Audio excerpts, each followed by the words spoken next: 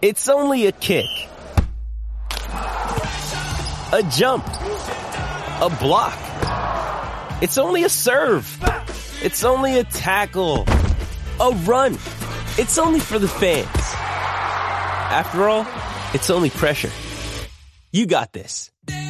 Adidas. What up, Let's Talk Cheer podcast listeners? This episode is going to be a little bit different, and even this part right here is a little bit different, something I don't think I've ever done before, but I felt that it was appropriate to do so. There's all these allegations going on right now about Rockstar and Scott Foster, and just, you know, if you have not been living under a rock, you totally know exactly what I'm talking about.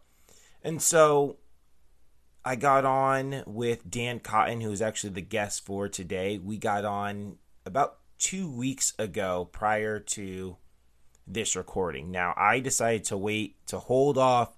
What you're hearing right now is the Monday before this actually releases. So if you are listening to this right now, right, if you listen on a Tuesday, if your normal day to listen to the podcast is a Tuesday, it is, 24 hours before that. It's the Monday before that. So I try to get this as close to the release as possible. Because Dan and I recorded the rest of the episode probably about 2 weeks ago or so. And since then, more information has come out and more information has come out. And it kind of seems like, not that this information is irrelevant, but that there's just so much information out now, or more information out now, that it's like, man, like, what is going on? So I wanted to make sure that I gave a fresh perspective, knowing with the current information that we have now. Now, I don't read all of the lawsuits. I've watched one of the press conferences. I've not read any of the lawsuits. I skimmed through one. And I don't typically keep up too much on, what's going on and all the, all the posts online. So I'm not super well versed on all of this. But, I just did want to I wanted to make sure that if anything like major came out, that I had a fresh opinion on it and that, things weren't outdated. So people keep asking me, my opinion. And right now, I'm just going to ramble and talk into a microphone for who knows how long. I have no idea how long I'm going to talk. And, we'll see what happens. But people keep asking me my opinion. People reach, hey, Jason, what do you think of this? What do you think of this? And I'm sure I cover this in the podcast eventually. But my opinion, especially since so many names have been released, and that it's not just Rockstar and Scott Foster involved in this current lawsuit. Just seeing the names be released, my heart is just broken for these athletes and for this industry and for the families. It's just, I truly am. I am heartbroken for the athletes, for the families, and for this industry. And just everything going on. It just saddens me so much to see this going on, and just how pervasive it has been in the industry, and that, families can't feel like they can send their athletes to be a part of a sport without their children being preyed on, And so it's just, it breaks my heart to see how many people have put themselves in position to make, bad choices over and over and over again. And, it just saddens me. People want to know, and I think I cover this a little bit eventually in the podcast, in the actual episode. But people want to know about, varsity's been named in the lawsuit, and USASF has been named in the lawsuit, and are we going to continue with varsity and USASF? And as I told our parents, yeah, we're still going our normal competition schedule, which does include, all USASF events, but a majority of varsity events will still continue our normal schedule. I saw lots of people, there's a couple reasons. for that. I guess the first one is I don't believe that there's another, I guess the only other organization, I guess we can go completely independent, which doesn't make really a lot of sense to me, because people are saying, varsity and USASF dropped the ball on this, so we're going to go completely independent. And I don't think, I'm not sure if there was an independent event producer that was not allowing Rockstar to compete at their, I don't know what the difference between these independent event producers, what they have done differently, and I doubt they did anything differently than what varsity and USASF have been doing these last however many years that we've been in the industry. And I don't believe that right now the WASF, which would be the only other governing body I guess we could associate ourselves with, I don't believe that they, one, could have prevented this, and two, really have the infrastructure to do anything differently right now. So, and given the information that I have right now, I don't feel, me personally feel, that USASF or varsity are at fault for this. Now, new information might come out and it might make me go, oh man, I really need to reconsider, my stance on this and our stance as a gym moving forward. But from what I've heard, and again, this is just what I've heard, I have not heard anything that makes me think, oh yeah, this is totally varsity's fault. This is definitely at the feet of the USASF. I've heard, USASF is, or varsity's involved with the lawsuit because they have competitions that are out of state, which force, hotel stays, and because there's hotel stays, athletes are put in this position to be compromised. And, I follow the logic, but I just don't buy that. I just don't buy that is therefore varsity's fault. Every sport has, or at least all sports at elite levels, there's travel baseball and football and travel basketball and soccer. There's all these travel sports that, I don't know, I can go off on a tangent forever. But saying that because varsity has out of state or out of town competitions, that this is varsity's fault. Again, that's just not something that I personally buy. I heard that varsity, this is varsity's fault because they give rebate checks back to owners, right? You attend so many competitions, the check, owners get a check back at the end of, a rebate check, right? And so because of the rebate check, varsity incentivized gyms to have more kids in their gym.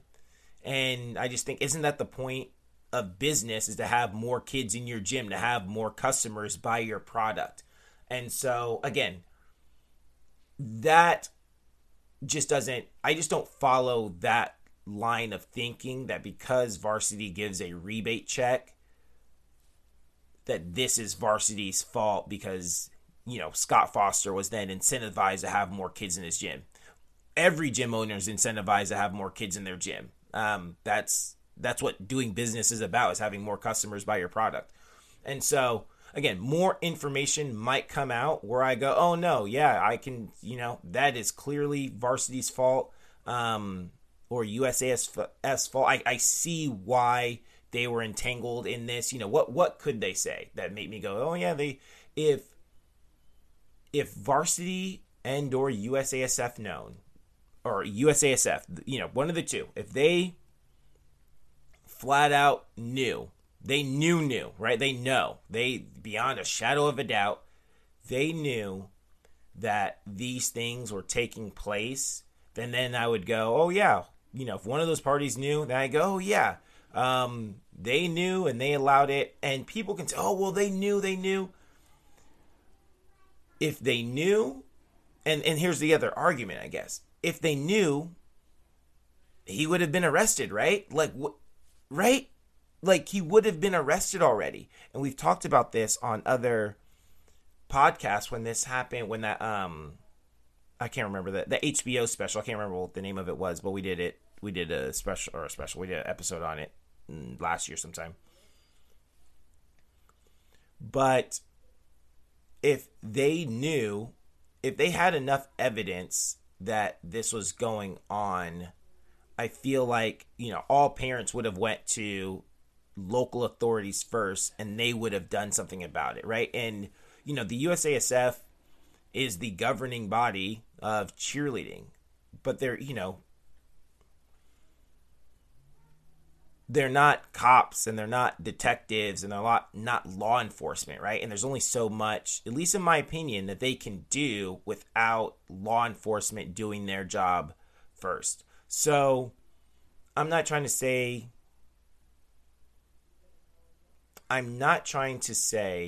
that they are completely innocent of everything, because I don't know what they know. I don't know what I don't know. But it's hard for me to be so angry at the USASF and varsity as some people are when, these bad people are doing bad things. They can only, and they are, Dan Cotton said this on his podcast, but they're reactionary. They can only react. They can't, it's hard for them to be a proactive, group of people. They can only react to situations. So anyway, but again, I said this before, but as information changes, I have a right to change my opinion. And as all of you guys, it's that as information changes, you have the right and you should change your opinion as new information comes in. So, I don't know. I will say this because I did say this. I do say this later on in the podcast, but I guess I want to emphasize it. Well, this part I didn't say on the podcast because it hadn't happened yet. But coaches and gym owners, have those hard conversations with your families and with your athletes. I had to have several awkward conversations with our athletes, right? I had to sit them down after practice and talk to them about everything that was going on and just about, red flags and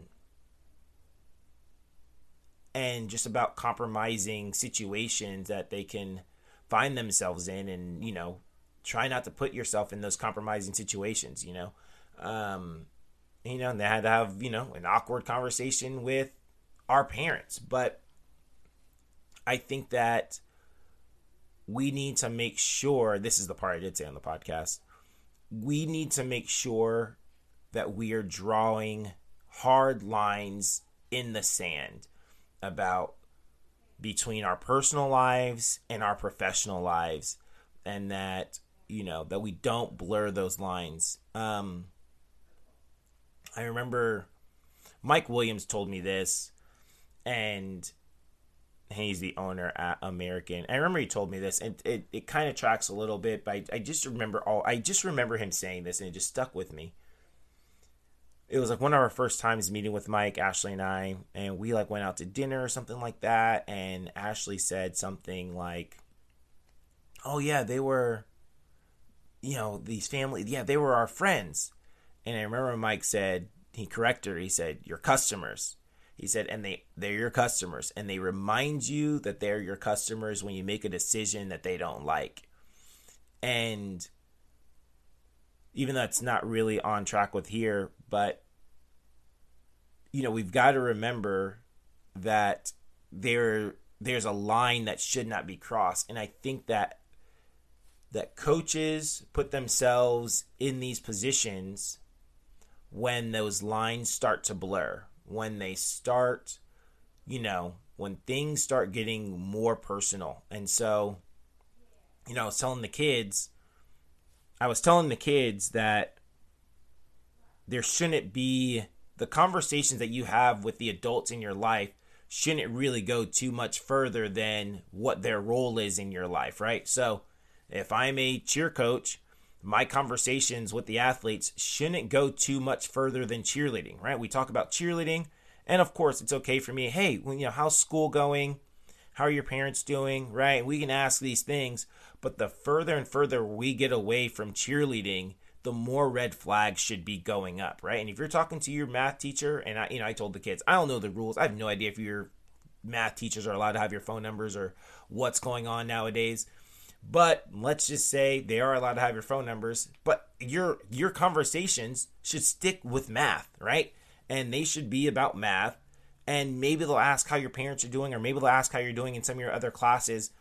But if your teachers are if your math teacher is starting to initiate conversations, and it's not really talking about math and school and, or college or whatever any longer, then that is a red flag. And so coaches and gym owners really stress this to your staff, and especially your young staff. And that's where coaches are really the most vulnerable, is they're in this place where they were just on a team with the athletes, and now they're in this position, but all of their friends are on the team, right? And they still feel like they can go and hang out and do the same thing as they used to do. But our coaches need to know that they've got to draw that, again, they've got to draw a hard line in the sand and go, no, these are now athletes.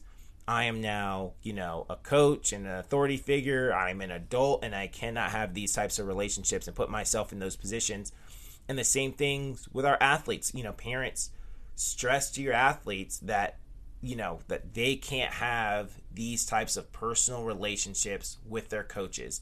And I get it. We all want to have close, tight-knit relationships and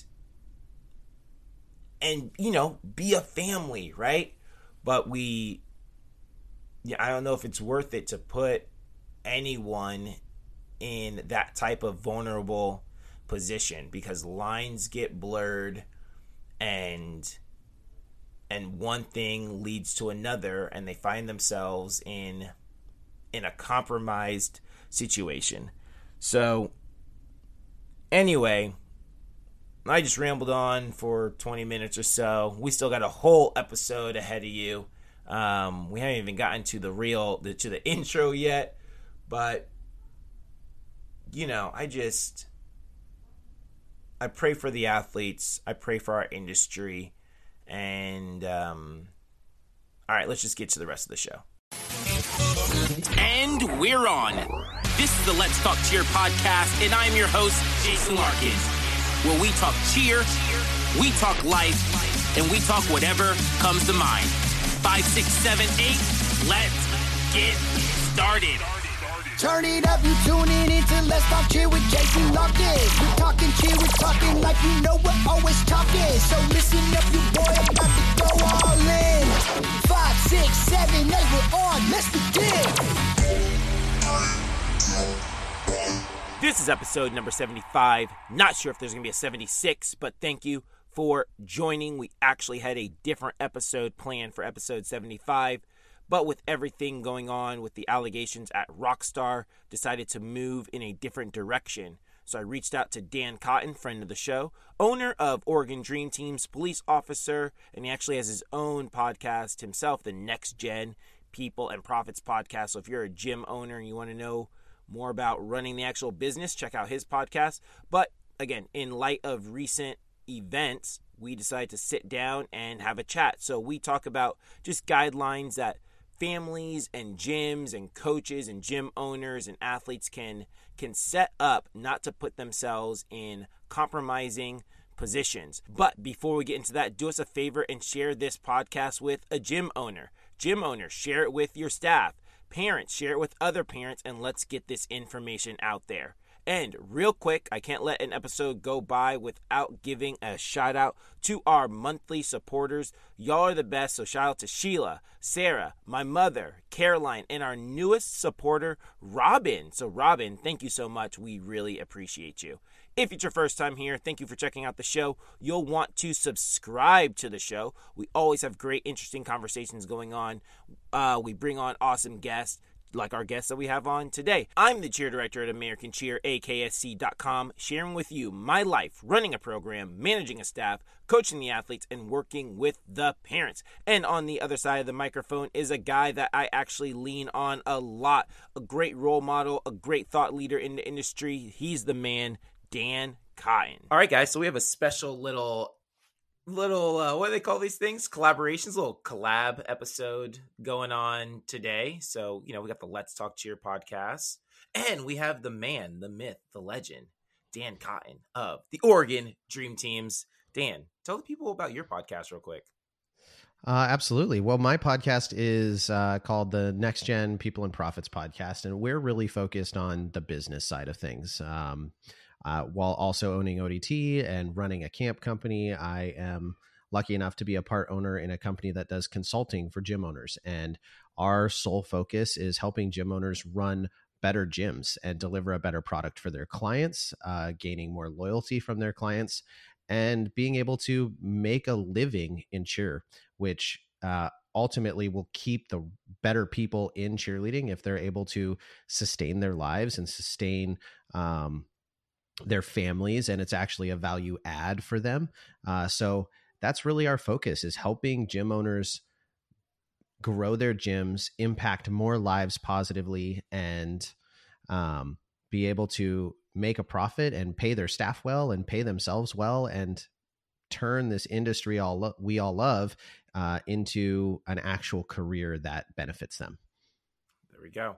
And real quick, I got to give a shout out to the Facebook page, the group page.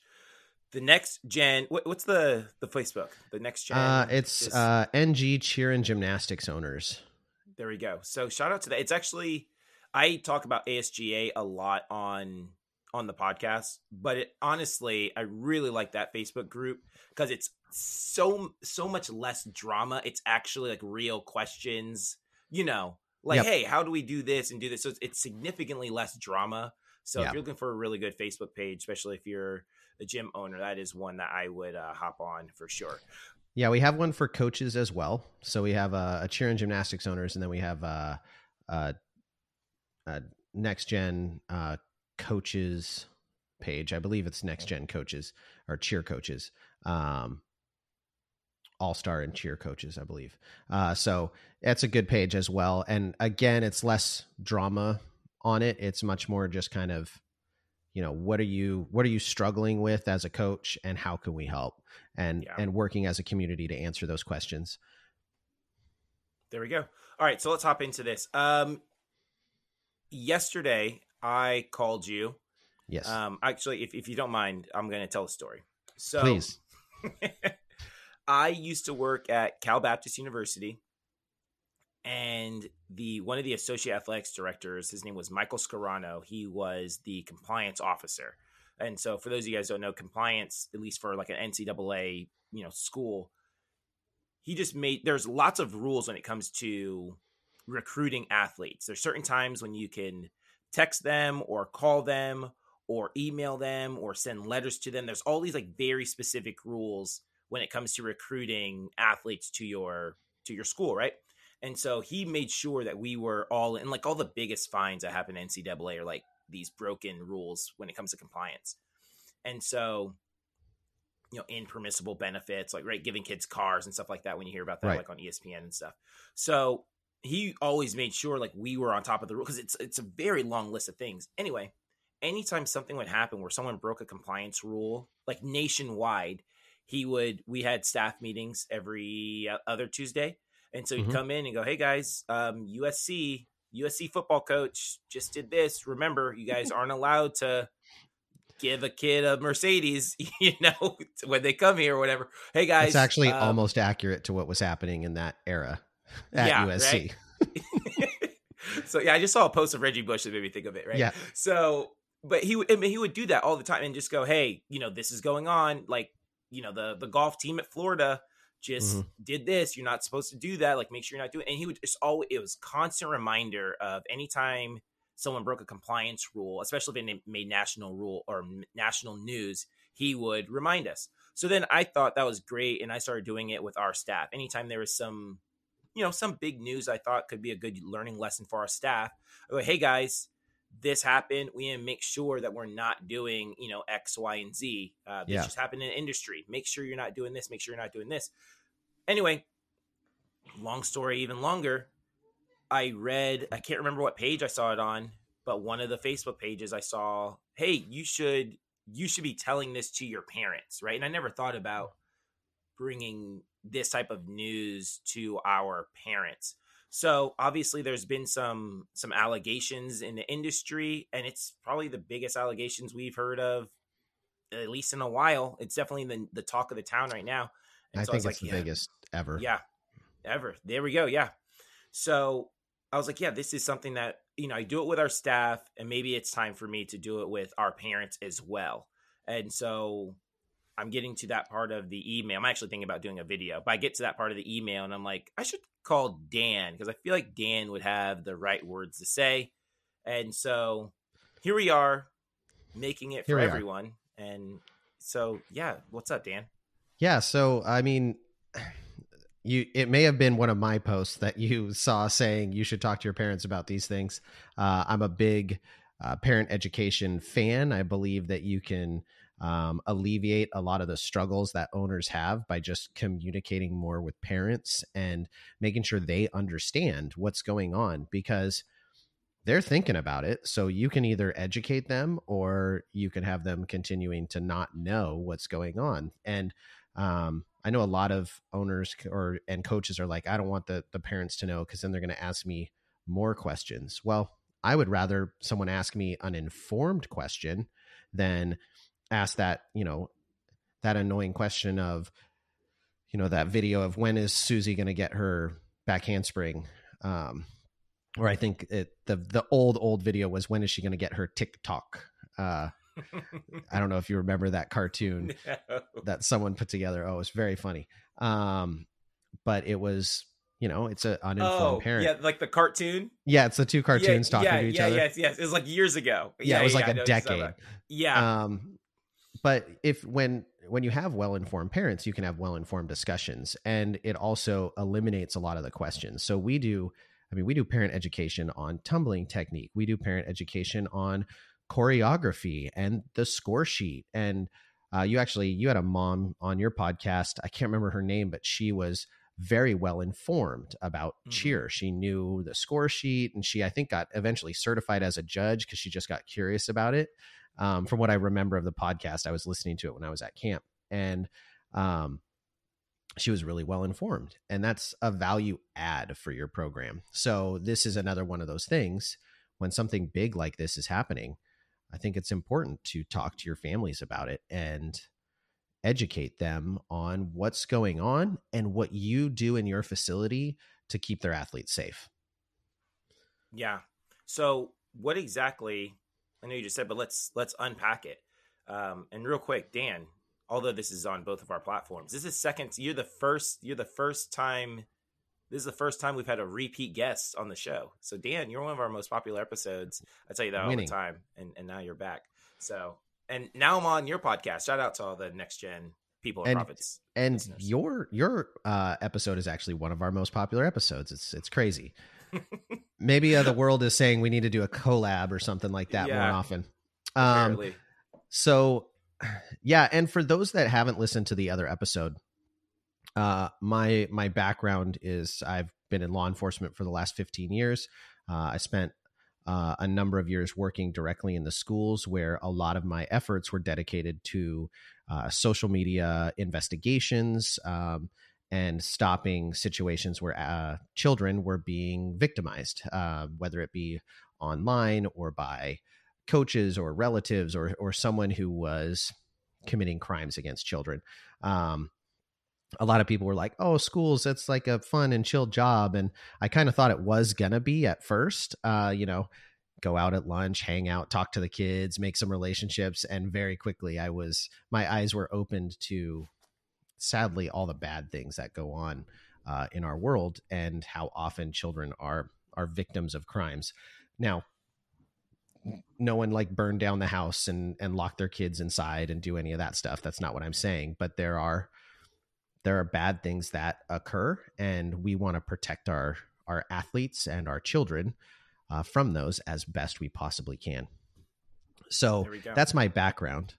You said to unpack it, what we were talking about. So I'm assuming you want to go into some more detail of like, what are some of the things we should be talking about? I think we'd start there. Let's start there. What's the, I think first, what should gym owners be addressing with their parents? Yeah. Well, so my actual first step recommendation would be, if you're a gym owner, head over to our Facebook page. We actually put out a completely free, like you can grab it, risk assessment form to look at what you have going in your facility and where you're potentially exposed to risk.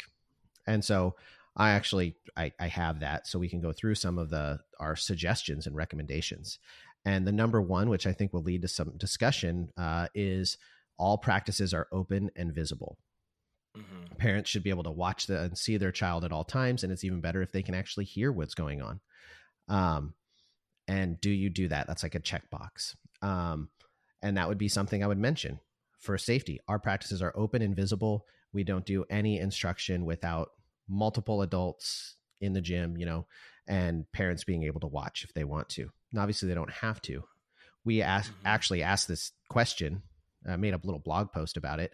And it was surprising how many people commented that they would not allow parents to watch. And I was on that post. I saw the post. I commented on it.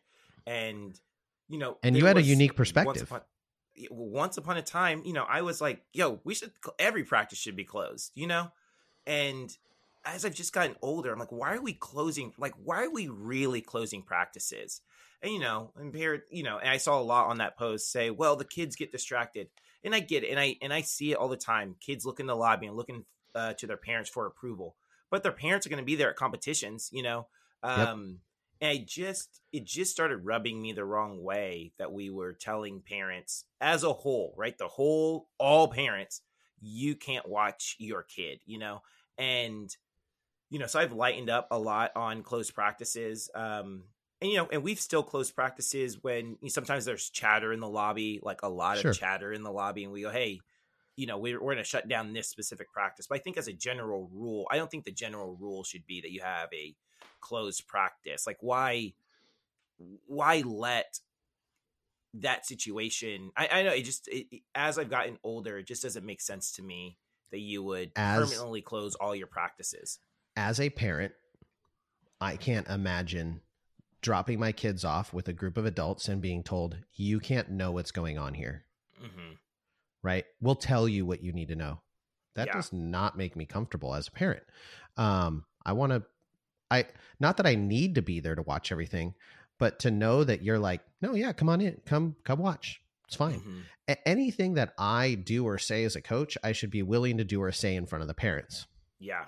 Now I know one of the big things people talk about is kids get distracted, which your point, very valid, right? Like parents are going to be at competitions and they need to learn how to deal with distraction anyways. And that's a conversation to have. Hey, parent, stop coaching your kid through the window or from the upper level or whatever.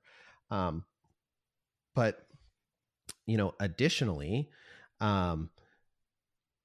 there is the like, well, they're going to ask questions when I move kids around and when I change a formation, or why did so-and-so not fly, is another argument. Okay, well, again, that goes back to parent education and having those discussions ahead of time or that evening. Because as a coach, if you pull Susie out of the air and replace her spot, you're getting a phone call. Yeah. Right? Whether the parent's there to watch it or they're not, there's going to be questions almost 100% of the time. So if they're there and they are watching practices and seeing them not do well, then you can have that discussion. Hey, look, they were dropping 75% of the time. I am trying to do them a favor so their teammates don't hate them at competition when they don't hit the stunt and they get a deduction. They aren't successful. And we actually don't get the kids' version of the story, getting back to the parents, right? We actually, I've experienced both sides because during COVID, we had to close our lobby. We had to be very restrictive. And so we did not have our lobby open. I had more parent conversations during our year of closed practices due to COVID restrictions than I have had in the years that I've had them open. And the parents were delusional. I had one that was like, I can't believe you took this stunt away from her. It was a level 4 athlete. Great kid, great mom. She always asks a lot of questions though. She's just one of those people you kind of are prepared for to come out hot, and then you got to work your way through it. But she was super frustrated, and she was like, she's hitting all her stunts. She's doing all this stuff. And like, daughter is literally on the phone, like in the background. Mm-hmm. And I'm like, well, what you don't understand is that the sequence she's doing right now is level 2. Like, it's all watered down. And when we try to upgrade it, even when I put a male coach underneath her, that male coach can't hit the stunt with her. And she was like, what? She's, turns around. She's like, you can't hit it with a man underneath you. Yeah. And she was like, and she goes, you've been telling me you've been hitting it every time. And she's like, yeah. Well, I was like, well, she has. She's been hitting the level 2 sequence. Mm-hmm. Yeah. And if she had been at practices, that conversation would have been totally different. For sure. So I just think those things are, and again, this is a safety checklist, not a is your life easier checklist. Because True. Yes, parent conversations are annoying. Those things are annoying. You know what's worse? An allegation of physical or sexual abuse. Mm-hmm. So that's what this risk assessment is about, is preventing those things. The second one is all staff undergo background checks, and it should be anyone who interacts with your kids, anyone who's in your facility as a staff member should have undergone a background check, and they should undergo a background check annually. Yeah. And that's something that a lot of owners kind of neglect because they do cost money, but things change in a year. And it is possible that someone you hired 5 years ago maybe got in trouble and didn't tell you. Mm-hmm. So yeah, annual background checks. This is just to our American families, for our American listeners, which I'm assuming I will tell you later, but I'm going to tell you right now. So this might be the first or second time hearing this, but we are getting new background checks done at American. And I just talked to our HR. We have an HR department, and I was talking to her, and so, hey, Jason, just want to let you know we need background checks. And I was like, she's like, and they need to be done by this company. Like, we're not accepting the USASF ones. And it wasn't, and she didn't say we're not accepting USASF. We're just like, it doesn't matter where your other background checks came from. We're now doing it through, this specific company and blah, blah, blah, blah, blah. And I was like, so our USASF ones don't count anymore? She's like, no, you guys can't use those because we used to just like, hey, we already got background check through this company. Like my staff doesn't need to get, Anyway, so we're getting new background checks that will be, we'll be getting those done here shortly, just for all of our American cheer families. And background checks are great, but they are not the be all end all. From someone who's worked in criminal enforcement, you deal with people all the time who have no criminal history, who have now committed significant crimes. So a background check does not mean that someone is never going, like that they're safe and they're perfect and everything's good. It means they haven't committed any crimes yet that they've been arrested for, right? Like, yeah. And a lot of times it's not even just arrested, it's convicted. And so it really depends on what background check you run. And the reality is that background checks are semi-flawed. A lot of people are mistaken in that they think it's like when they watch CSI or any of those shows where there's like some awesome database that some super cool, witty nerd can like type on a computer and pull up everything about you. Those things don't exist. Our systems don't talk to each other very well. There are a few like universal systems in terms of like criminal databases, and they track very specific things. So a lot of stuff can get missed, and there are municipalities and cities and things that don't report to them. So things could get missed, and other countries might have information. Maybe someone got arrested in Canada or Mexico or something like that, and that information doesn't get to the US databases. So they're not a be all end all. They are an important step to have in place because they absolutely do help. There we go. All right. So what should we, all right, let's keep going down. You want to keep going down the risk assessment? Yeah. You should have a 3-person concept that requires 2 adults in your gym at all times. Mm-hmm. And that's just a really simple one. And ideally, I know this is going to sound annoying, and I actually reading through it, I was like, actually, I don't have that in my policy. The 2 people should not be related or married. Mm-hmm. So you should have a system in place that doesn't allow for coaches to be alone in the gym with another athlete. They need to have another adult, and that other adult should not be like a brother, sister, cousin, or husband or wife, because the argument is, who are you going to make sure you take care of as a husband? Yeah.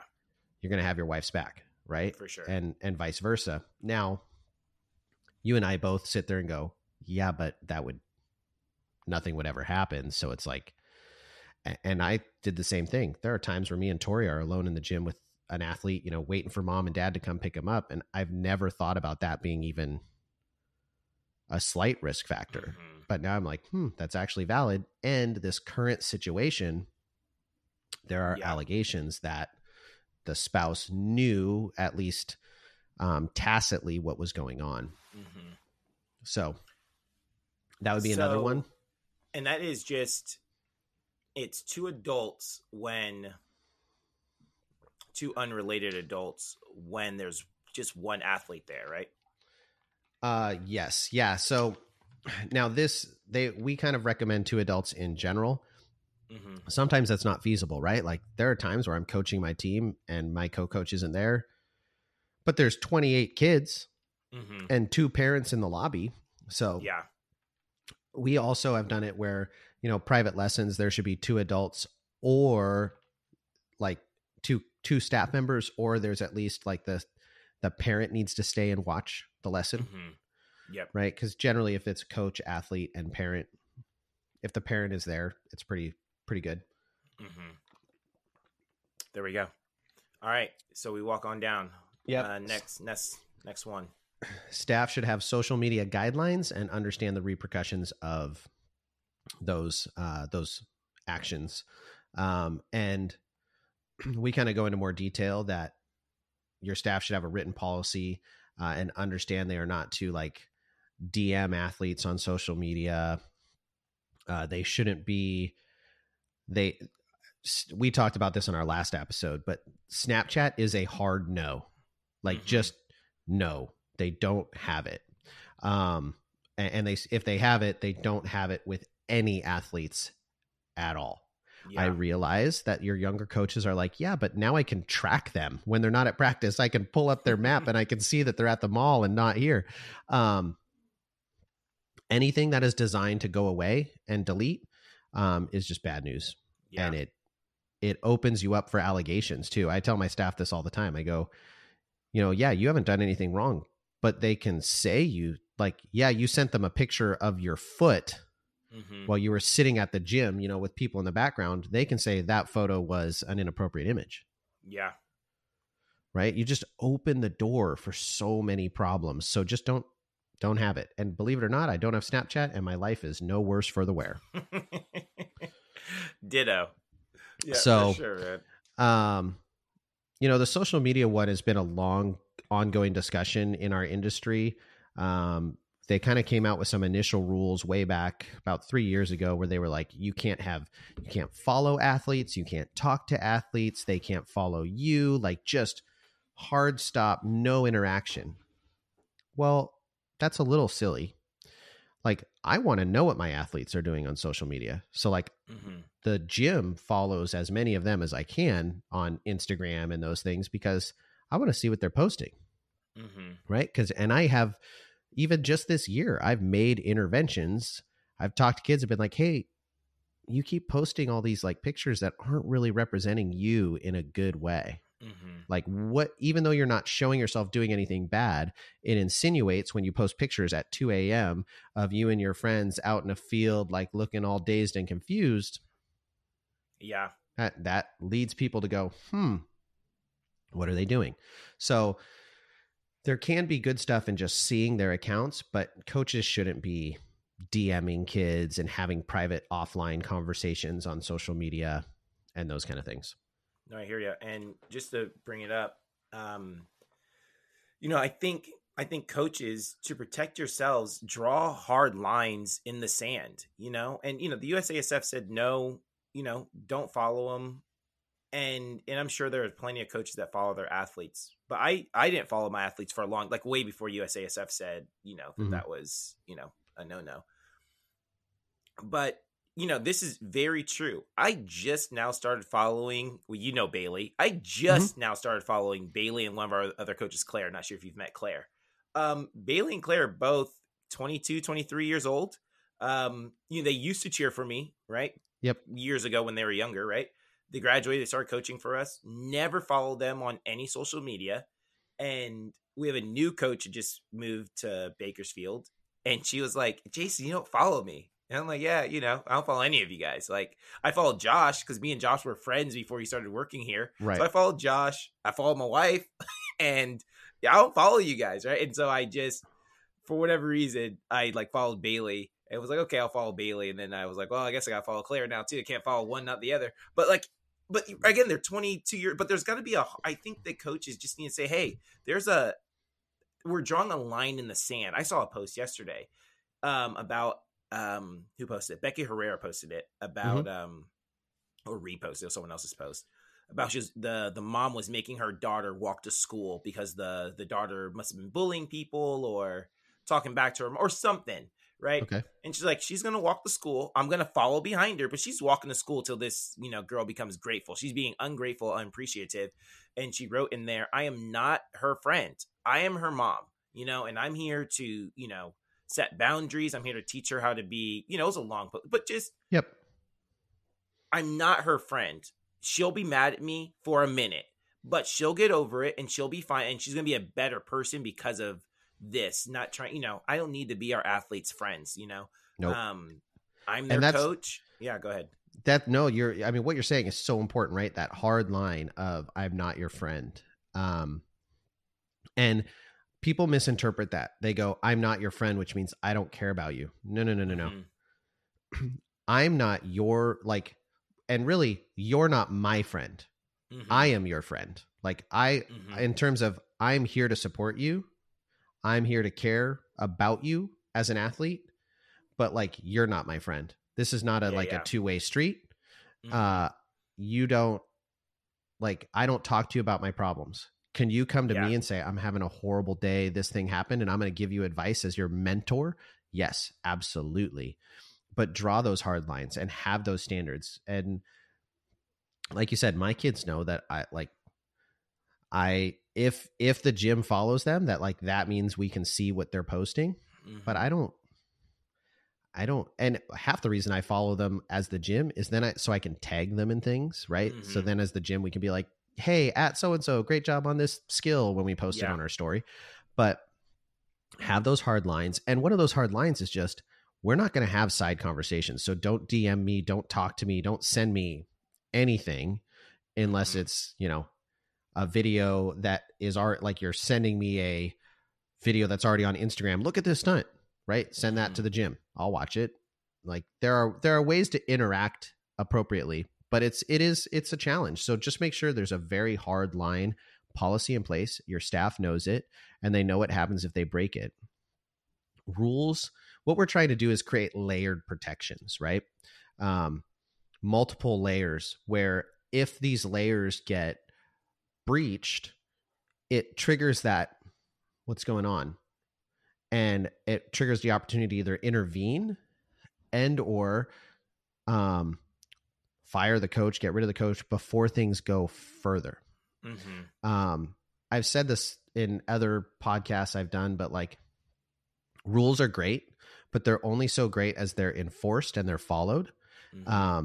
Because if rules, just the existence of the rule is going to stop people from doing things, then there wouldn't be any physical or sexual abuse because there's already laws against it. Yeah. And those laws are way more significant those punishments are way more significant than anything we're going to do as a cheer gym, right? For sure. Which leads me to the next one. Your staff knows that you wouldn't be afraid to press charges.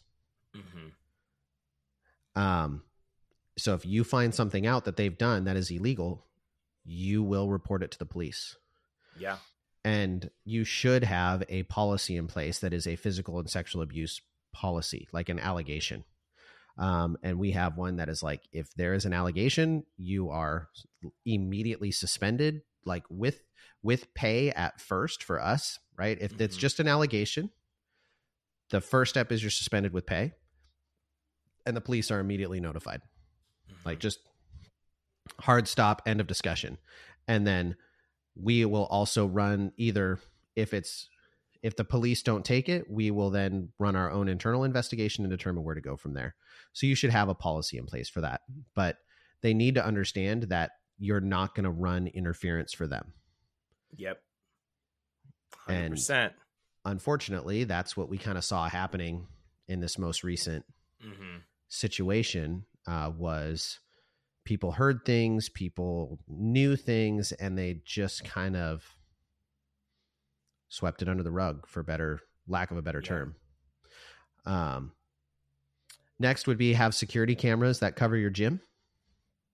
You should have security cameras in place that record everything that goes on in your facility. Athletes and parents understand boundaries with coaches. So you have policies for your coaches and for your parents and athletes and you review it with your kids, like with the athletes. Hey, these are the boundaries. These are no, coaches are not going to give you a ride to practice. Doesn't matter. They're not going to give you a ride. You're not going to be going to a movie with your coach unless it's the whole team, right? Like coaches are not going to be coming over to your house for parties. You're not going to be with your older teams. You're not going to be drinking with your coach. Which, although that can happen with younger teams too, but that kind of is an implied, come on, we don't drink with our 15-year-old athletes. Yeah. But you educate your families and your kids on why that's important. You regularly provide education to parents about new apps and social media platforms, which was our first episode, right? Yeah. And that's a hard one because as we get older and as I get more and more disconnected, like I don't work in the schools anymore, apps start popping up that I don't know about. And I used to know about them because I was in the schools. I was like in it. I'd see them all the time. Now I'm like, wait, you got what now? What's this new thing? For the most part, though, they haven't changed too much. It used to be Wild Wild West, where it was like a new app every other week that was coming out. And the kind of core ones are still there. It's still Instagram, Snapchat, now TikTok, which, awful. I don't have one of those either. Don't have one. You have one, yes, right? Follow me on TikTok, Jason C. Larkins. No, stick. I'll go off on the tangent. You go. No. I mean, I get it. Like TikTok can be cool. I'm not saying don't have it, but you should be educating your parents and making sure they understand how those apps work because it's getting a little bit better as we get to a younger group of parents. But back when you and I first started coaching, we were using those apps ourselves as, young adults, 19, 20 years old. We're using Facebook. I was in college when Facebook first came out, right? Yep. So we kind of came up with these apps. So we're a little more savvy to it. But the new stuff that the kids are using, we're not as savvy to. The amount of parents that I talk to and I go, that on Snapchat, like people can track your kid, right? And they're like, I'm sorry, what? Yeah. There's a map that tells us exactly where they are. And they're like, oh my gosh. I talked about it in our other episode. It's a shock when I do this presentation about social media with cheer kids, and I'm in a group of 120 girls, and I'm talking about social media, and I'm like, raise your hand if you've ever received an unsolicited picture from a guy of their private parts. Yep. And like 75% of the room goes, yeah, crazy. Like they raise their hands and say, yeah, I've gotten one. And they just are like, yeah, it's just a part of the game. Mm-hmm. I tell that to parents and their mouths hit the floor. Like their jaws just drop. I'm like, this is what your daughters are facing these days. Mm-hmm. And if you don't talk to them and you don't tell them how to handle those things and how to like that, if that happens, you can tell me and you're not going to get in trouble with me, and we're going to get through it. We'll block them. We'll do all those things. But you need to have those conversations. And I'll say this, I'm not going to tell this whole story, but we do need to have those conversations with our athletes. I have two teams, the two senior teams we have, right? We have senior 4, senior 3, and a lot of those kids were on our younger teams, right? At one point, right? They're on our junior 1 and our junior 2 and our U3, right? And now, and I still look at them as those same little kids, right? But the reality is that they're older now and they're getting, I remember just looking at them when I'm like trying to, have a conversation with them. And I'm like, man, never would I have imagined when they were on junior 2 that these are the types of conversations I would have to have with them now that they're on senior teams, Yep. And, so that goes for coaches and parents. Like they're not those little, or at least if you have the older kids, right? They're not those same, we got to take off those lenses sometimes and go, hey man, these kids are getting older and they're not those same little kids anymore who are just completely innocent, right? Yep. And as soon as you let them get on social media, as soon as you let them have a social media profile, you've now allowed a bajillion strangers into your house, right? Yeah. And it doesn't really matter how old they are. I have some of the worst cases I dealt with were kids in 6th and 7th grade, because their prefrontal cortex is completely messed up. They make horrible decisions at that age, because their brain is remapping itself on decision making. And they're on social media and they're getting messages, and there are very manipulative people out there who know the right things to say to get kids to engage in behaviors they should not. So, you can't just go, oh, well, I don't have to worry about it till my kid is, post puberty. That's once they have social media, these conversations need to start happening. Yeah. My kids don't have social media because I'm not going to do it. Not yet. My oldest is about to. He's in 7th grade, and I'm about to start letting him have some stuff with very strict rules. Snapchat? Nope. I think of it like driving, right? You first get your permit, then you get your license, and then you get released into the wild. It's going to take longer than that because I don't think we give people long enough driving, but I tell kids this too. I'm going off on tangents. Kids come in and they're like, I got my license, coach. And I'm like, that's scary. And they're like, no, I'm a good driver. And I go, no, you're not. Yeah. And they're like, no, I am. I'm a good driver. And I go, no, you're not. And they're like, how do you know? And I go, okay. Imagine if someone came into the gym today and they said, hey, and these are, older athletes, and I coach level 4 and level 6. So highly skilled kids, but this would even work for a level 2 kid, right? You go, okay, imagine someone came in and they go, hey, I want to be on your team. And you go, oh, okay. Have you cheered before? And they're like, yeah, I did 3 months of training with my parents and I took a class. I took like a classroom class where I sat down and they showed us videos and we talked about cheerleading. And so I'm ready to be on your level 4 team. Yeah. I'm really good. You'd be like, no, you're not. Yeah, exactly. Because it takes time. It takes repetition to learn and make mistakes. So anyways, total tangent. Another thing, this is not as much that something you have to talk about with parents, but if you're a gym owner, have a mentor or an accountability partner who is helping you make sure you implement these things, because there are so many owners with good intentions that because of all of the things that go into running a cheer gym, they just don't get around to these kinds of changes, because while we all care about the safety of our kids, that's the last thing to implement, because until something bad is happening, it's a very low priority, right? It's the priority is, oh my gosh, this staff member's sick and I got to run a tumbling class, or we have to choreograph this team's pyramid, or those are the things that get the attention because they're the fire right now. But if this fire ever starts for you, you're not going to be able to control it. So I already mentioned it, but you have a written sexual and physical abuse policy. You should have a written policy about relationships with adults and former athletes from your gym. Like this is one of those ones that in our industry is kind of wild, but the number of people that are married or dating kids that they used to coach is a little bit alarming. I find it odd. Yeah. So, and I think you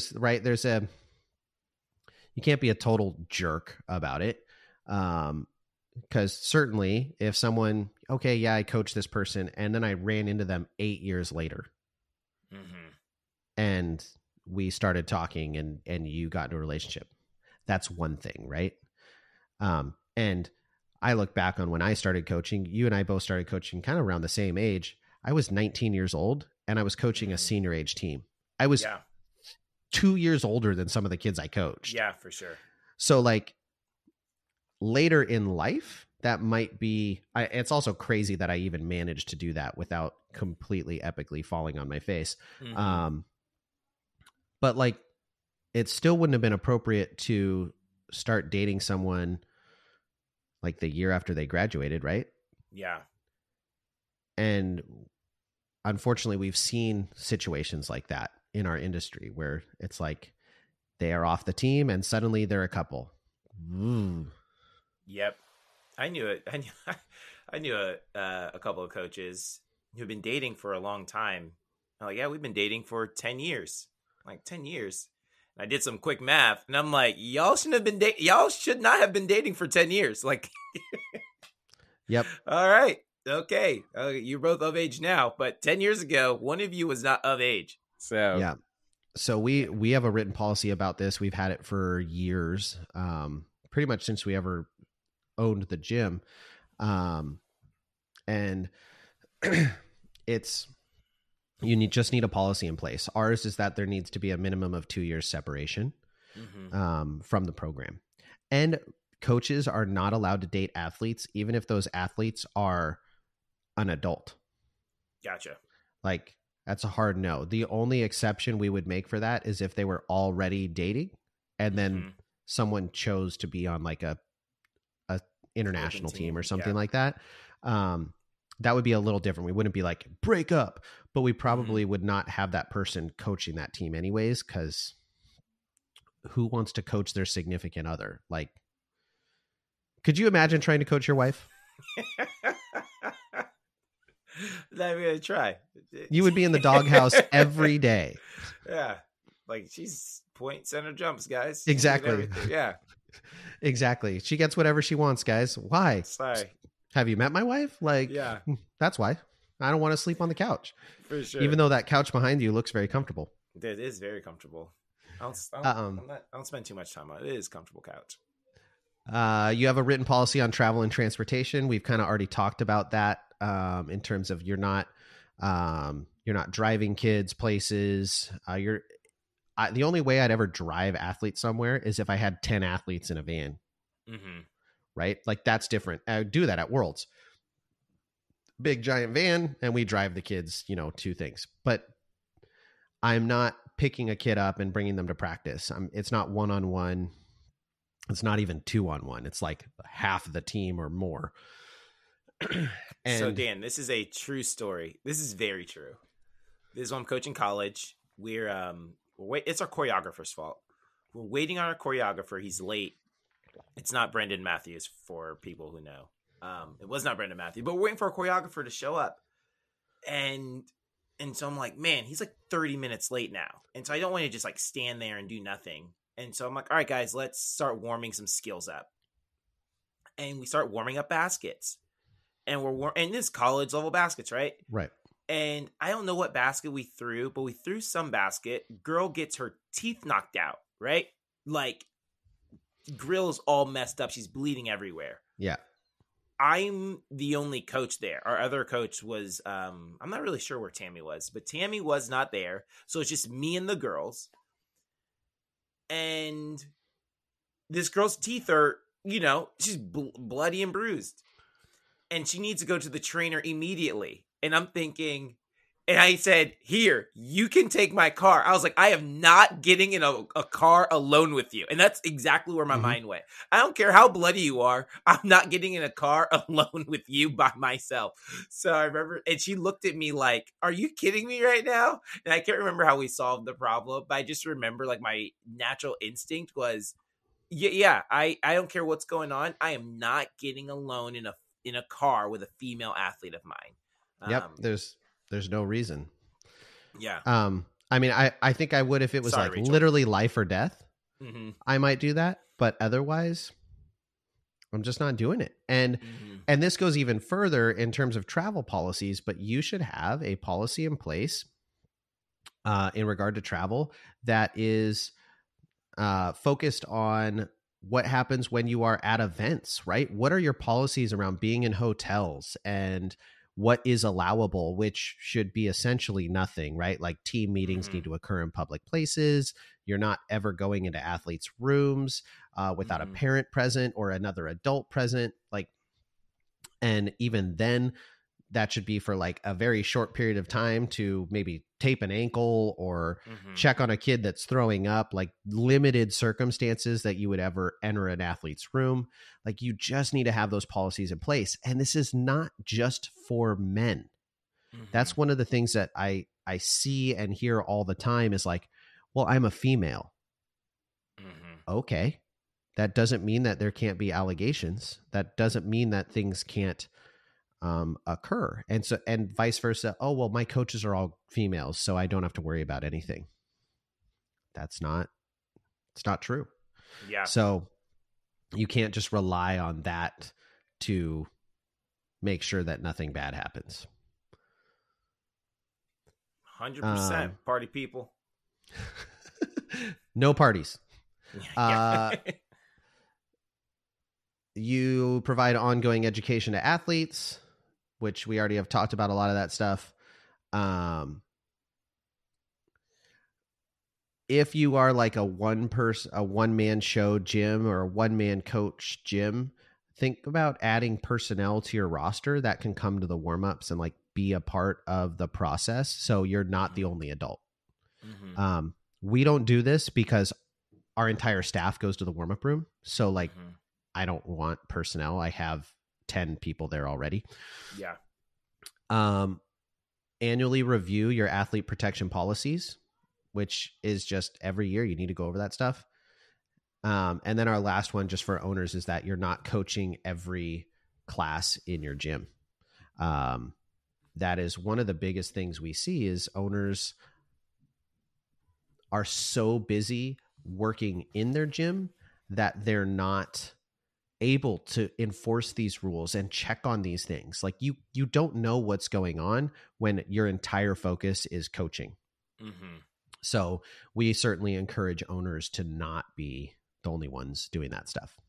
So that's our checklist. And it took us a little while to go through it. And so this may not have been as juicy of a conversation. So we can get to some of the juicy, fun stuff here. But so, yeah. Well, then let's, should we go to what should gyms tell their parents? Yeah. So that was I went through a really long checklist. That was mostly gym owners. I apologize for those of you not gym owners, but what you should be talking to your parents about is these are the safety protocols we have in place. And real quick, just now that you said this, for the parents that listen, especially I get a lot of probably most of my listeners are parents. Maybe not, I don't know. But for the parents that listen, if you have a gym owner, send this episode over to them, and just, don't do it in a harsh way and go, hey, I thought you might find this episode interesting about protecting the athletes in the gym, about policies. Yep. Anyway, go ahead. Yeah. So what they should be communicating to parents, and what all of us should be striving to communicate to parents, is a lot of the stuff we talked about was like parent education, parent communication. But we should also be communicating, these are our safety protocols that we have in place. Like, let your parents know we have security cameras. We have a, 2-parent or a 2-adult policy. We have a travel policy. We have all of these things in place, all of these layers of protection to protect your athletes. And then on top of that, you should be communicating to your parents that you are going to be chatting with their athletes, because you should talk to your kids. I will tell you, when this all came out, like the first day, the first lawsuit dropped and they did the big press conference. I talked to both of my teams and I said, look, I want you to understand, like, I think you already know, but some of you are new. So I want to echo, you have the right to be in this gym and be safe from harm. No coach should ever be partying with you, that no coach should ever be touching you in a manner that makes you uncomfortable, inviting you to things that make you uncomfortable. Like, you have the right to be free from physical and sexual abuse at all times, and absolutely within this gym too. And I am here for you. I have an open door policy. If you report something to me, I will take it seriously. I will support you, and it will not be ignored. Yeah. And telling your parents that too. We will not ignore these things. And I think it's just important to tell people what you're doing. And lastly, what you should be communicating is you should be talking a little bit about what happened, what protocols maybe weren't followed, and what are risk factors that they should also look out for their kids outside of the gym. Because this is not an isolated incident in cheerleading. These kind of incidents happen in churches, in baseball, in swimming, in other sports, in schools. These are things that you should be aware of and looking for to make sure your kids are not victimized by adults. Yeah. Those would be the main things I would cover. We had also talked yesterday a little bit about talking to your parents about the concerns that we all have of what's going to happen next in the industry. Yeah. I've had coaches. In fact, one of my coaches last night literally turns to me and goes, so what do you think's going to happen? Like, what's going to happen with USASF and varsity? They're getting sued like hard. How's the industry going to come out of this one? And if we're having those fears and concerns, it's very likely our parents are too. And so talking to them about that. And the answer is generally, we don't know. Yeah. We don't have the answer of what the long term is, but at the moment we're going to proceed as we have, whether that is if you work with varsity and USASF, or you use IEPs, whatever it is that you do, you communicate those things to your families. Out here on the West Coast, California may be a little bit different, but we don't have a ton of options. In the Pacific Northwest, it is varsity dominated. Yeah. Those are our competitions. So we communicate that to our parents. And my personal opinion, lawsuits take a really long time. So I personally don't see varsity or USASF disappearing tomorrow. Yeah. I just don't see that happening. And so I 100% think this season will happen. Here's a question. We've seen lots of gym owners just say, with all these things that have happened, we're done with USASF, we're done with varsity. I haven't really seen any event producers. Well, I guess they don't really have the option to do that. Oh, I guess they have the option of leaving USASF. I was going to say They do. varsity. I was thinking varsity in general, but not US. But they could leave USASF. But I haven't seen any event producers leave USASF yet because of these things. But I see lots of gyms saying that we're not going to attend their events. So I guess the first question is, what do you think we should expect from a governing body as far as this is, these types of for protection or allegation? What are your thoughts in general? Yeah. That's a loaded question. I think from a governing body, what we should expect is clear communication of reasonable and enforceable rules and expectations. Excuse me. Sorry. Some of the rules that initially came out, like with social media, I immediately read and I said, how are you going to enforce this? Mm-hmm. Like, how are you as a governing body gonna dictate and actually police what's going on social media? Like, they just don't have the capabilities to do that. Now they can have a policy and an expectation of, you should not do this, and if it gets reported, these are the potential consequences. That's fair. But I think we should expect a reasonable and athlete focused rules and expectations in place. And we should expect clear and consistent, and again, athlete focused enforcement of those rules and expectations. Generally speaking, and I'm a little bit in the minority here, the USASF should not be the clearinghouse for allegations of physical and sexual abuse. Mm-hmm. They should be notified, but they are not a police agency. They are not an investigative agency. An investigation into an allegation of physical or sexual abuse is incredibly difficult and incredibly complicated. And oftentimes it is very much a they said conversation where there may not be any evidence of what is being alleged. Law enforcement agencies are far more equipped to do those investigations than a cheerleading governing body. Mm-hmm. So for those kind of allegations, what really should be occurring is that should be reported to law enforcement. And if it comes to USASF, they can say, this was reported to us.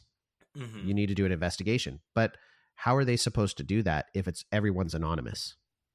Yeah. Right? If someone submits a anonymous complaint with the exception of the coach or the owner or the person, hey, I'm alleging that they did this thing, but no other details. You can't talk to the athlete. You can't talk to the witnesses.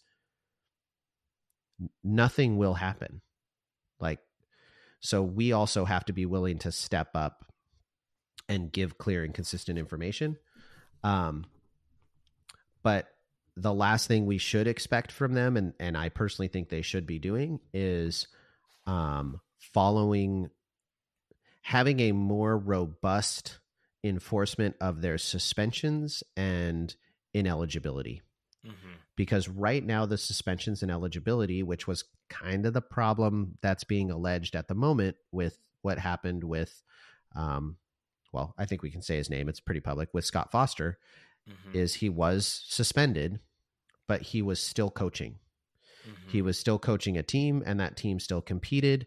He was still coaching multiple teams. He was still in his gym all the time. And there was no enforcement of like, look, if you have an employee coaching who is suspended for violation of athlete safety, if that person is coaching, then your gym is not eligible. Mm-hmm. Right? Like that's kind of the baffling part. How all we were doing was making sure he couldn't go in the warm-up room. Yeah. That's where some of the confusion is from a lot of people. And again, it's hard to police because how are they going to know if he's going to the gym? Mm-hmm. But that should be, in my opinion, that should be the rule. If you're suspended, that means you're done.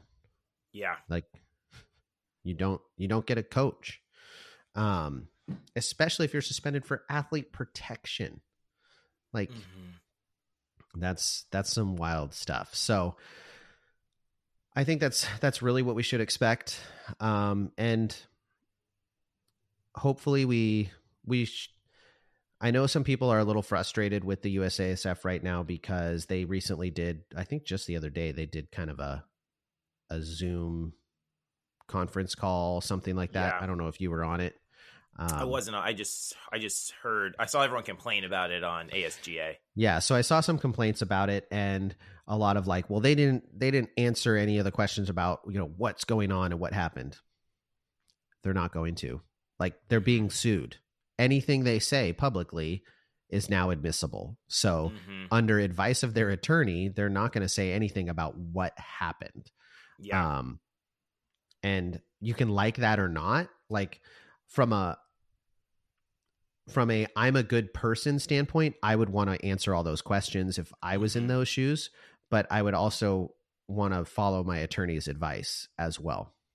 Yep. So, and the risk is that someone says something that is taken out of context, and attorneys are really good at that. So they have to be very cautious. What I do think they should have done a better job of was answering the questions of where do we go from here? These are the changes that you can expect to see coming, because I wasn't on the call, but my understanding is they didn't really answer that. They didn't really say, these are the things that we're doing different to make things better. Yeah. But I think they got way out over their skis. I talked to USASF. I was actually presenting at the USASF conference when all of the athlete protection stuff really started to be a focus. And they started their online reporting system. And I told them, I said, you're running some serious risk here. You do not want to be the clearinghouse for allegations of child and physical and sexual abuse. That is risky because you're not set up for it. You're just not. If you're going to do that, you need to have a team of like 15 to 20 people that is their job. Yeah. To look into these allegations, and you're not built for that. It's just so complex, and the police are much better suited to do those investigations. So they should be investigating the coaches recruiting or coach sent message, like maybe violation of social media policy where you have screenshots and stuff. Those are things that they should vet. But anything regarding physical and sexual abuse, they should have a policy in place, right? Allegation of physical and sexual abuse comes in. That coach is notified that there is a credible allegation that's being referred to law enforcement, and they are currently temporarily ineligible pending the results of the investigation. It's really simple. Like it's not overly complicated, and that should be almost an immediate action. And when you say ineligible, you mean they shouldn't be coaching in the gym for that duration of time? Yeah. I do. I mean, I get that it would suck if it was a false allegation. Like I totally get that perspective. But if our goal is to protect athletes, and that's our number one goal, then that should be our action. Now, that temporarily ineligibility could be very short-lived. If it gets reported to law enforcement and USASF reports it, and USASF says, or the law enforcement says, we don't have a victim name, we don't have enough information, we're going to, clear this as information only, then the report has been made. Law enforcement said there's nothing that they can investigate, and then the coach can be reinstated pending further information. Yeah. But like the USASF is not built to, no cheer gym, even you as a gym, you're not built to investigate these things. I'm a police officer. If an allegation was made about one of my staff, they would be immediately suspended with pay, and I would refer it to law enforcement. Yeah. Not me. Because that's not my job, and I'm biased. Yeah. Whether I like it or not, I'm biased. I'm either biased to the coach, or I'm biased to the kid, or I'm biased both ways. It's hard to be. You want an unbiased, impartial party to come in and investigate this. Yep. So there we go. So here's the next thing. USASF people, lots of coaches, owners saying we're no longer going to do USASF varsity events because we think that this system has failed us. Mhm. And they're hopping on, WASF. And we just had Les on the show. His show actually just released, so it'll probably be 2 weeks from now when you guys are listening to this. But, people want to go and say, hey, we're going to go the WASF route, and this is going to be what we're going to do. Do you think, again, and I think if someone has a chance to make this happen, it is with Les Stella behind it. But Sure. do you think that they are equipped right now to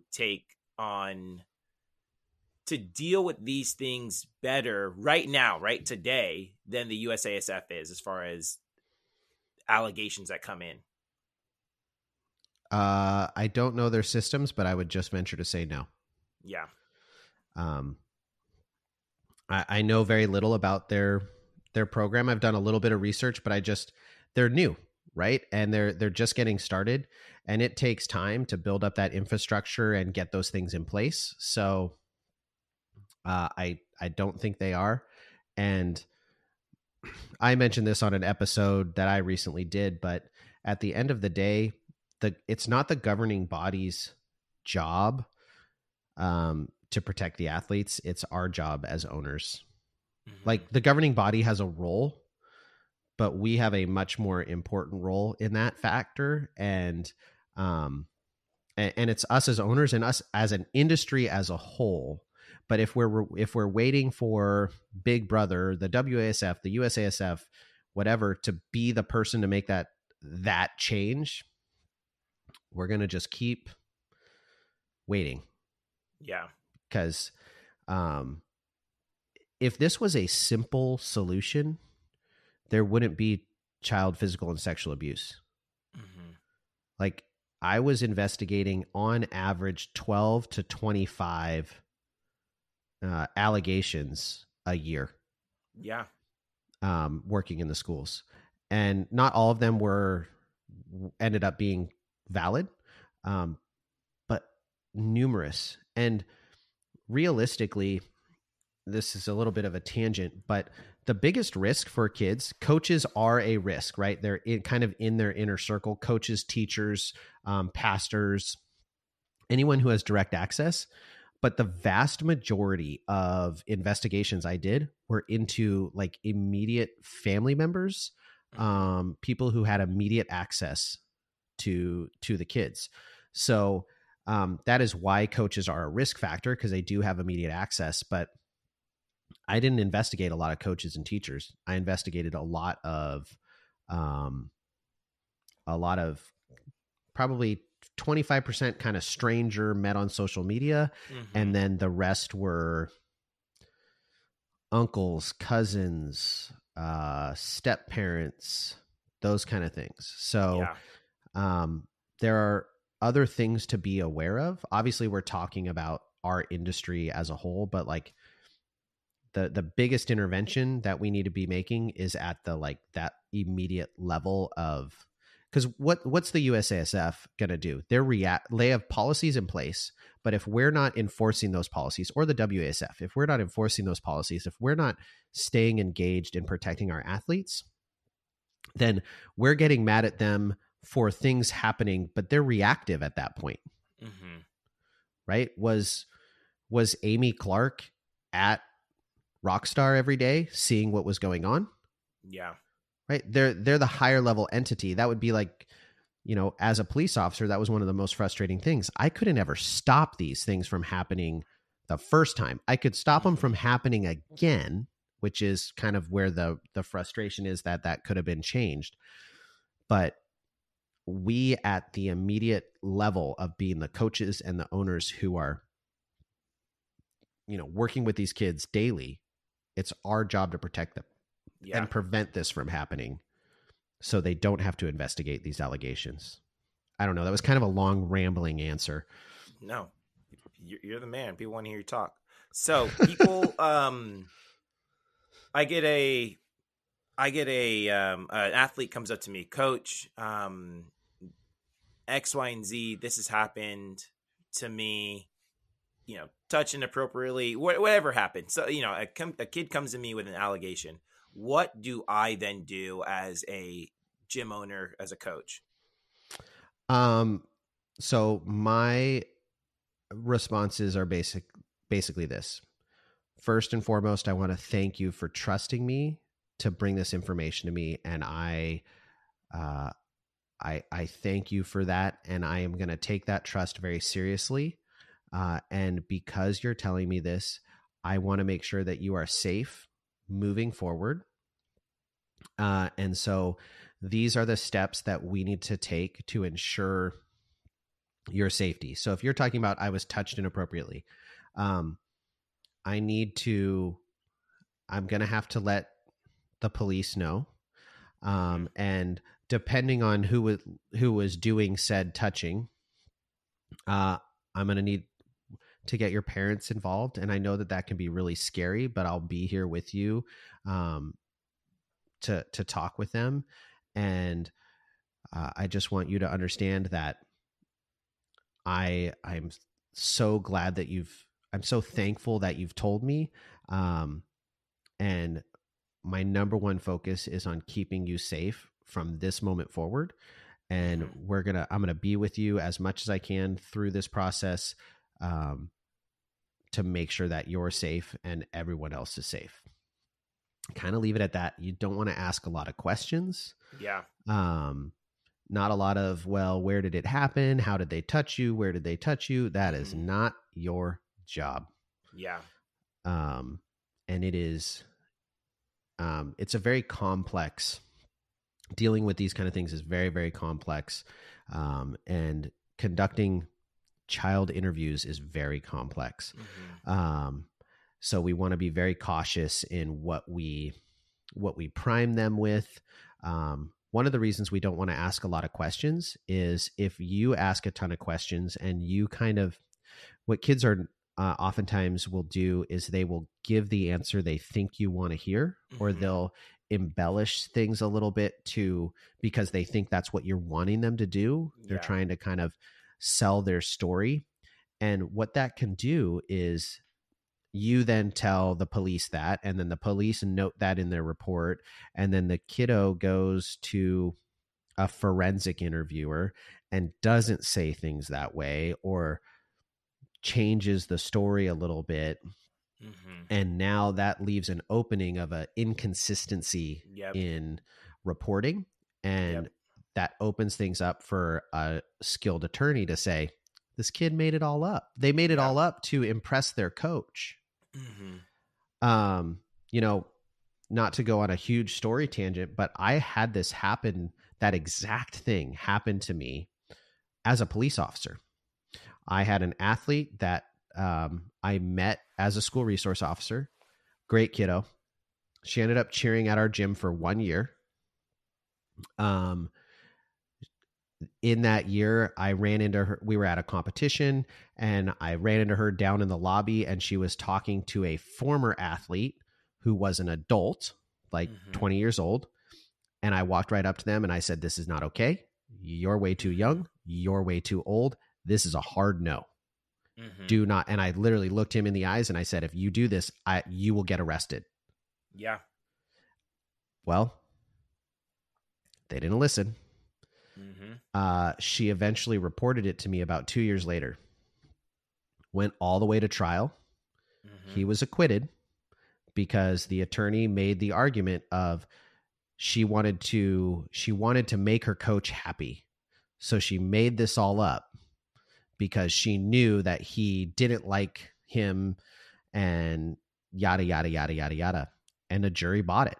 Crazy. I disagree. I don't think she made anything up. And here we were, got acquitted, and she's looking at me going, what happened? Why didn't they believe me? It was my fault. And where I erred as a police officer is as soon as she said, yes, something happened, I should have said, hard stop. I'm not asking you any more questions. I'm going to hand this off to somebody else. Yeah. So that was my fault, right? I messed that one up. I opened the door for that, and we can very easily put ourselves in the same situation. You also don't want to hear those details. it's traumatizing to have one of Yeah. your kids talk about that stuff with you. So an athlete comes up to me. Do I immediately go to law enforcement or to the parents first? I know they're probably back to back, but which one would you say first? It depends who the allegation is against. Let's say it's a not. I'll ask you later about a coach at the gym, but let's say it's not a coach at the gym. It's just, I would go to law enforcement first, Mhm. especially if they don't tell you who it was. Yeah. Going to the parents has some risk in that it could be the parent. Mm-hmm. I know that's a really hard thing to hear. I've investigated those crimes. Even a biological parent, it can happen. Mm-hmm. So we don't necessarily want to get them involved. Additionally, I've had situations where it was maybe a biological brother or a stepbrother, and the parents get involved and they completely can tank that investigation because they want to protect the other kid who they know is going to get arrested and charged with serious crimes. So if it's not, well, either way, law enforcement is probably your first notification, and then parents second.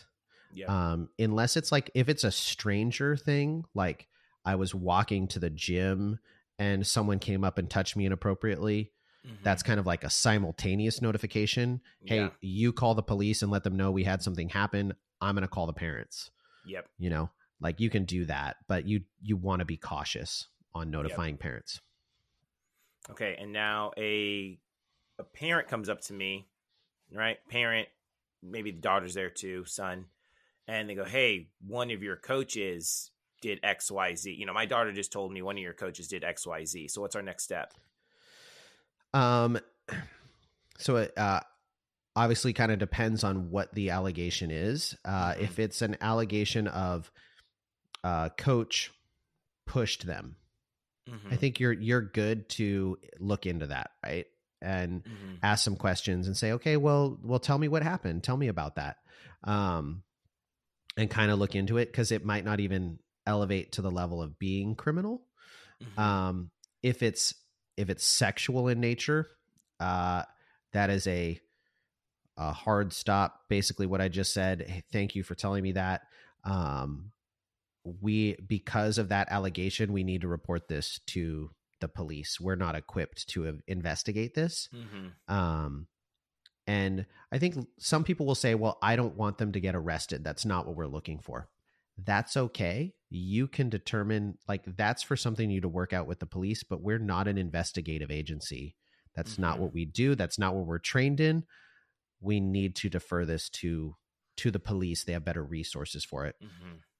And that's it. Like, you can,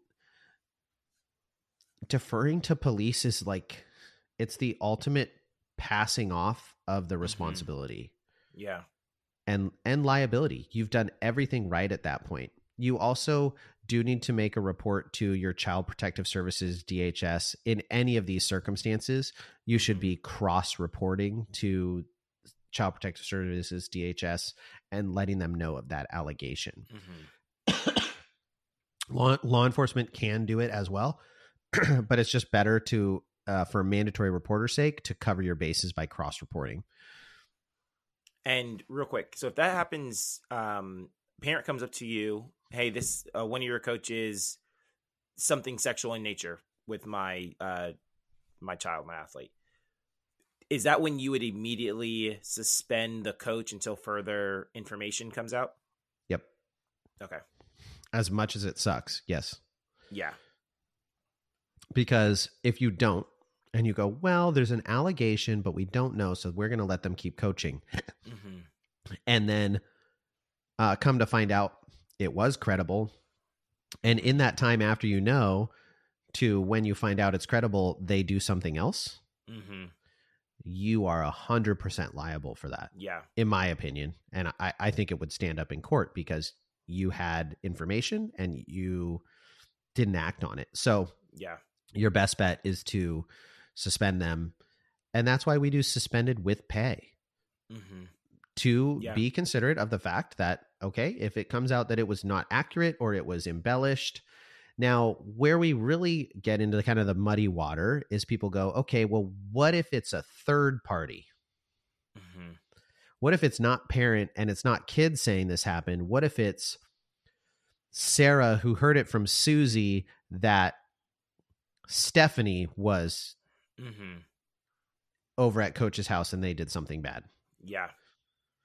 So now, okay, that's a lot. That's rumor mill at that point. Mhm. It can get a little bit more complicated there. There are a couple ways to go about that. One would be to just report it to law enforcement. Hey, we have this allegation, and then let law enforcement go through the chain. Your other option is to go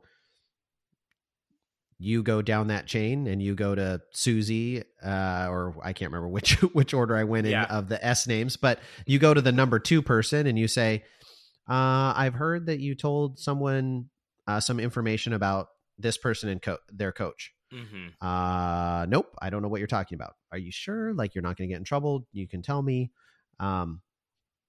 See what they say, and then go to potential victim athlete and maybe the parent, like get the parent involved and say, hey, I've heard a rumor of this.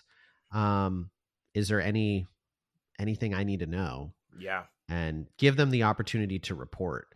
And if they report something, then we launch into our procedure we already mentioned. If they say, no, that's complete nonsense, that never happened, I don't know what you're talking about, then, you document it.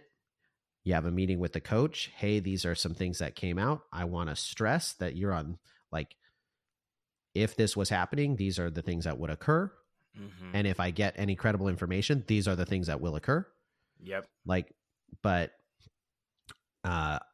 obviously we can't just fire people for rumor and innuendo, because we all know how that stuff works, especially in this industry. There we go. All right. I don't even know what else we need to talk about. Well, I don't know, but you're getting close to your leaving time. Oh yeah, I am. Dude, we've been on here for a minute. A minute, yes, a minute. We have been on here for a minute. I don't know if there's anything else we need to talk about in regard to this. One of these days we have to get on and talk about not just athlete safety, although it's my specialty. Yeah. It's not the most fun conversation. We'll talk about some actual cheerleading. Yeah, we'll talk about some actual cheerleading one of these days.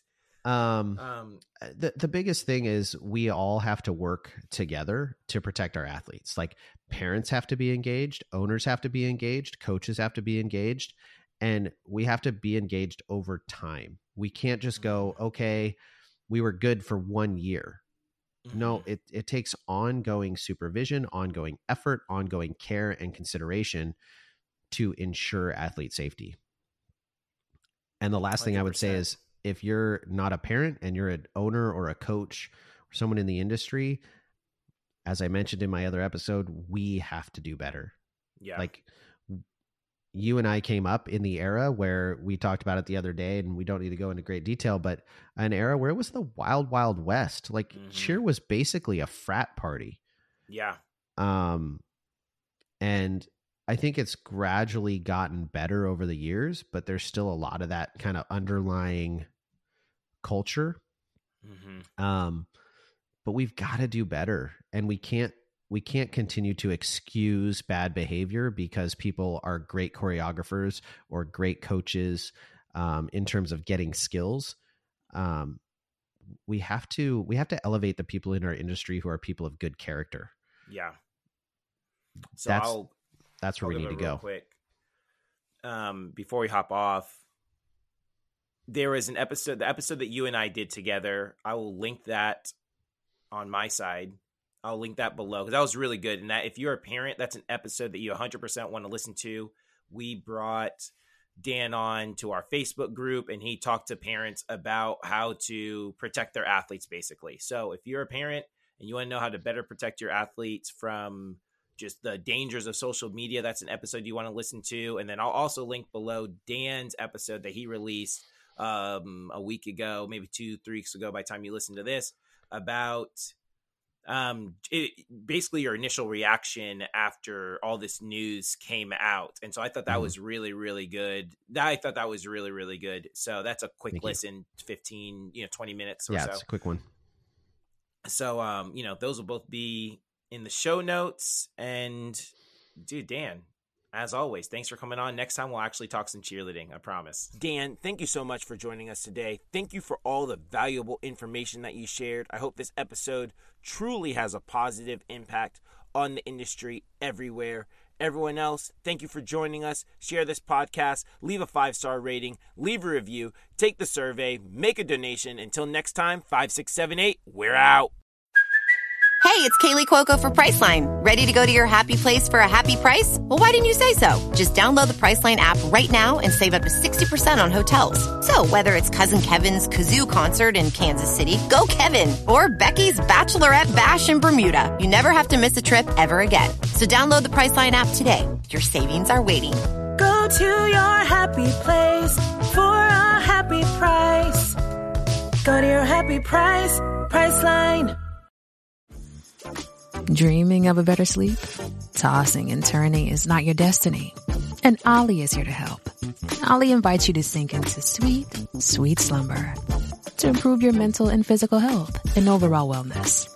More than just melatonin, Ollie's ingredients help you unwind your mind for a delightfully dreamy drift off.